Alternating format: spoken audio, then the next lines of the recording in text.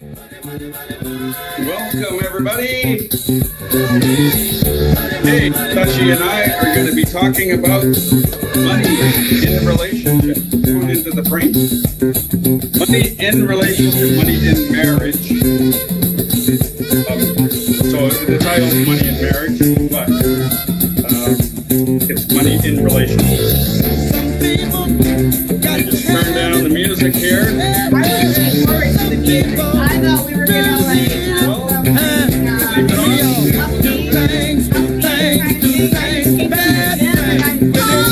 I was gonna like confuse myself too, because money can be a really gory, taboo, not really like talked about in our society today. It's just for some reason, like, you know, for generations, it's just been hidden. Whether we are trying to make money, whether we've lost money, how we're managing our money, it's just not talked about, right? And we need to get rid of that stigma, because that is what creates the problems around money, is making it a taboo topic. So the people that don't know what to be doing, what they should be doing, are almost like there's some shame around it, and there doesn't need to be the shame. And so we want to take away that stigma, the stigma around talking about things like money, talking about things like problems in relationships, talking about things that are really going to propel us forward. Because unless we know how to manage our money and grow our money and know how to resolve issues in relationships that stem from money, like how else are we going to be able to combat it? And most of us did not grow up with the perfect role model parents that taught us how to resolve things in a relationship, how to get over money wounds and money blocks and grow our money. So today's podcast is going to be about resolving those issues within your relationship, and also how to grow your money, and whatever we can touch on today. Yeah. Well, so okay. So thanks, Sashi. She's right on. She hit a lot of high points there. And one point she hit was money wounds. We're going to have a whole nother show about that, because that's such a huge topic. I want to start off a little bit about just letting you know this topic is so huge that we're probably going to do a couple of parts. So today's going to be part one. We'll absolutely have a part two.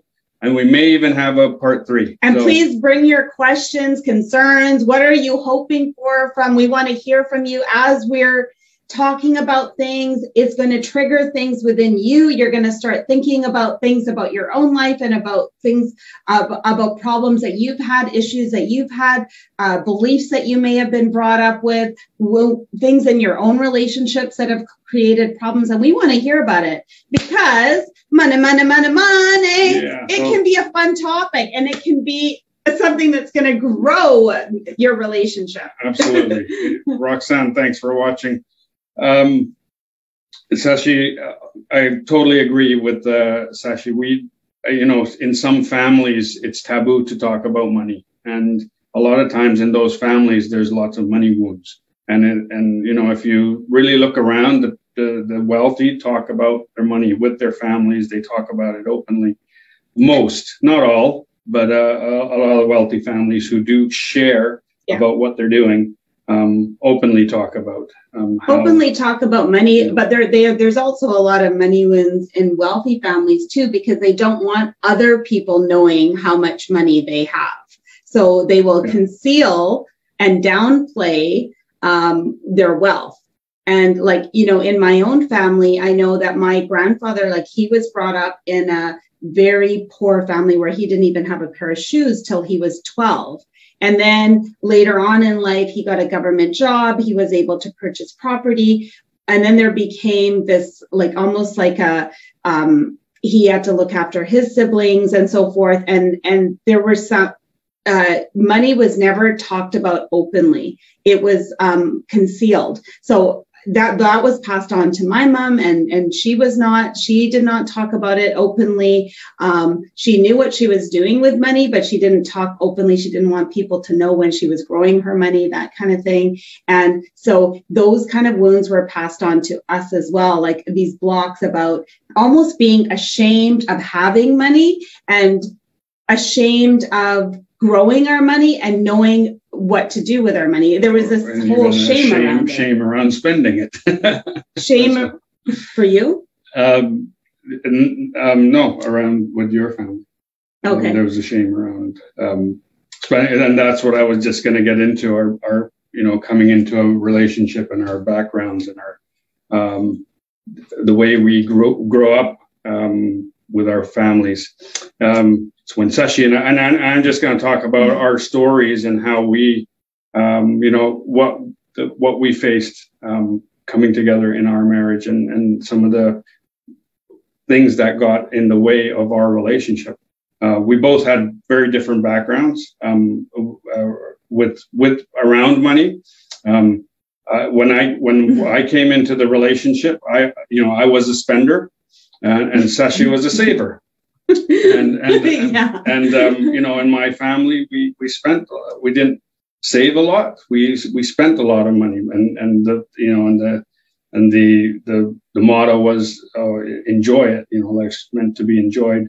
Money is a tool. We use it, and but then we also would forsake sometimes our own means to try and help out other people. So almost literally giving the shirts off our back.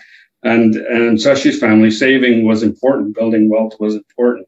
And so when we came together, we had two different mindsets around money. And I remember, so before we got married, I had established myself financially as far as like credit went. I had a credit card, I had loans, I was paying off, I was working, I was paying off loans. Sashi had just gotten out of university, and I don't know if you even had a credit card at that time, right? Credit cards were pretty new at that time, so having one was a big deal. So when we got married, she wanted to do the banking, do the financing. For me, I said, okay, sure, no problem. But then, the first month, I think she bounced a check, and because she wasn't used to paying bills, or regular bills. She bounced a check, and I said, okay, this isn't working. I'm taking back that part of it.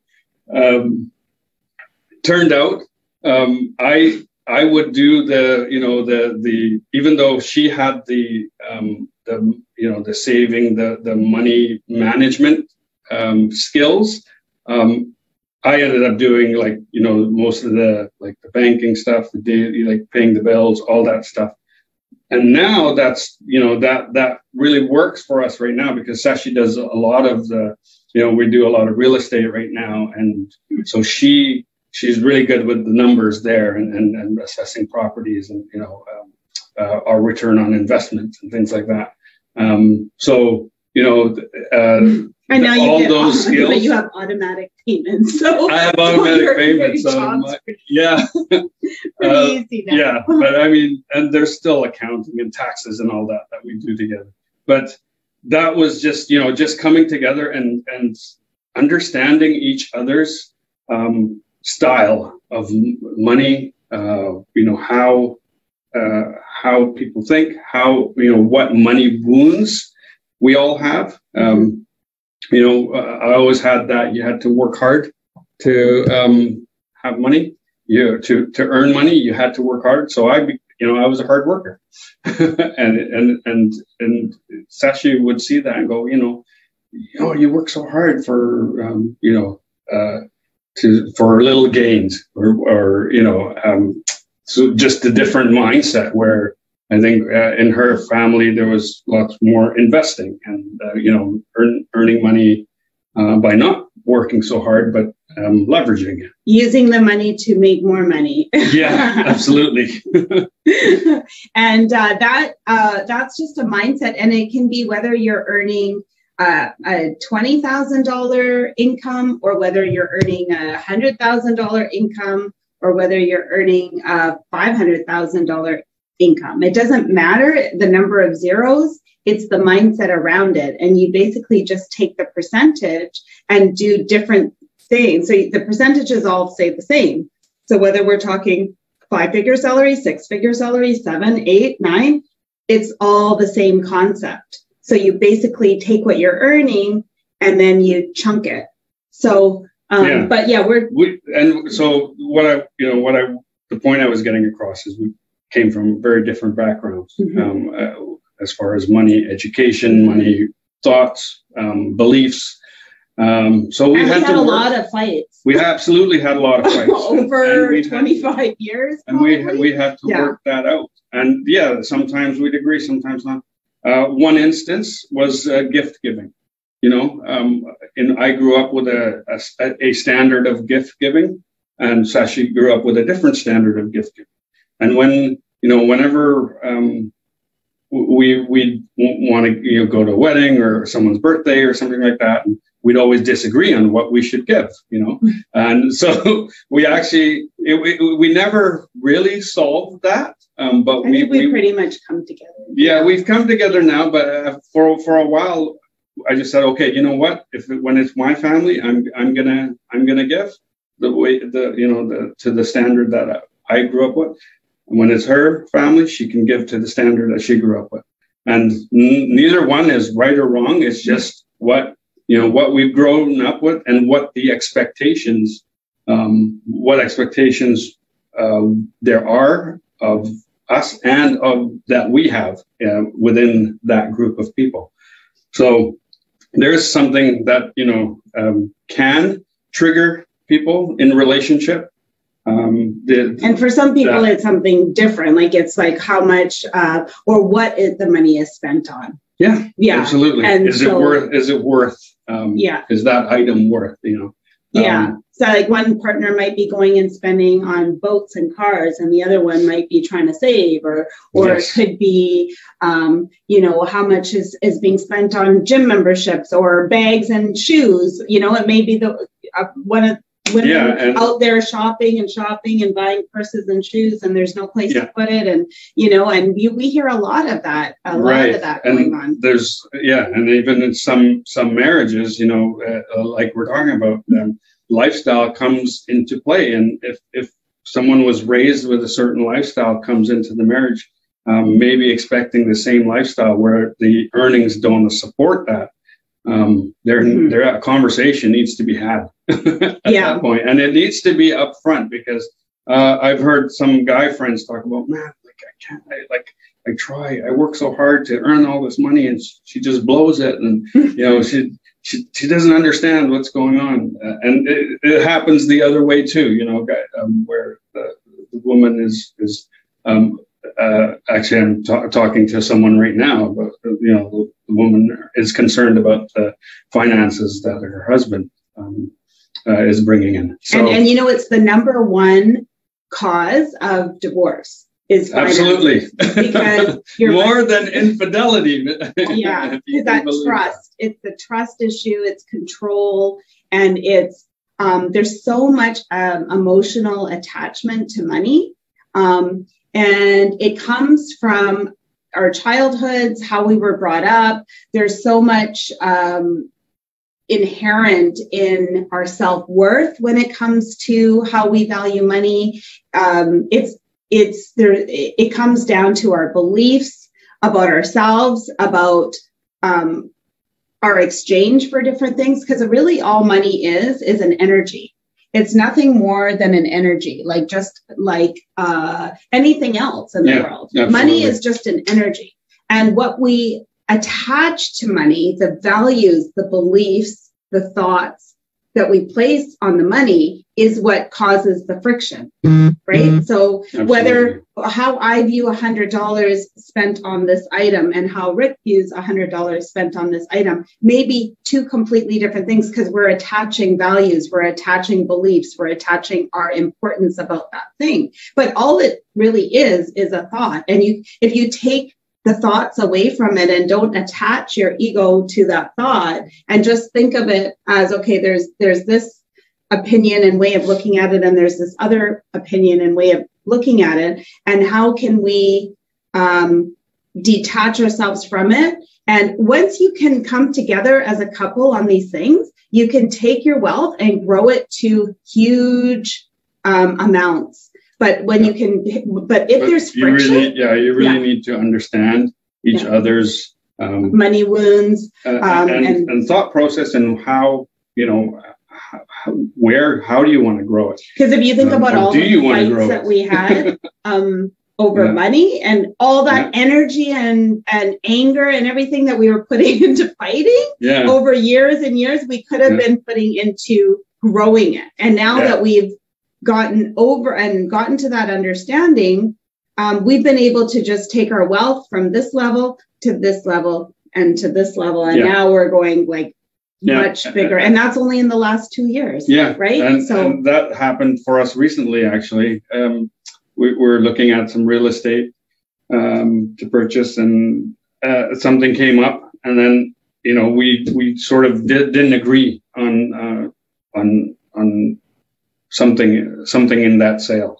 We didn't agree on something, and in the past, you know, I would have stood my ground. Sashi would have stood her ground, and you know, the deal might have not happened. Who knows what would have happened? And instead, because we know each other's wounds, stories, what's happening for each other, we're able to sort that out very quickly and then proceed with, you know, what was best for all of us, without the egos getting in the way, without trying to be right.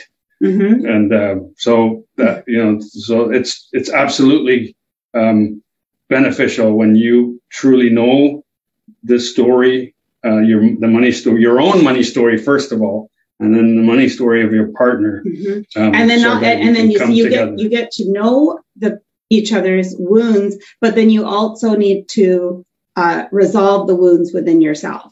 So if you do have money wounds, it's going to limit you. And it's these wounds that I'm talking about could be anything from, I'm not important enough to spend money on myself, or I need to save everything and I can't spend anything because life it's about saving. And that comes from a scarcity mindset, from thinking that resources are scarce. So we need to keep it. And then if there's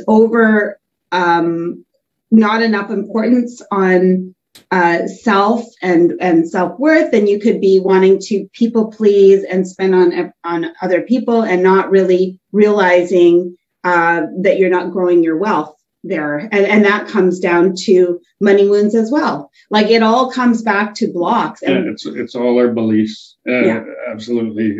Ingrained beliefs from our family systems. A lot of people have the belief that rich people are greedy. Mm-hmm. That's a really common one. Rich people are greedy. Money doesn't grow on trees.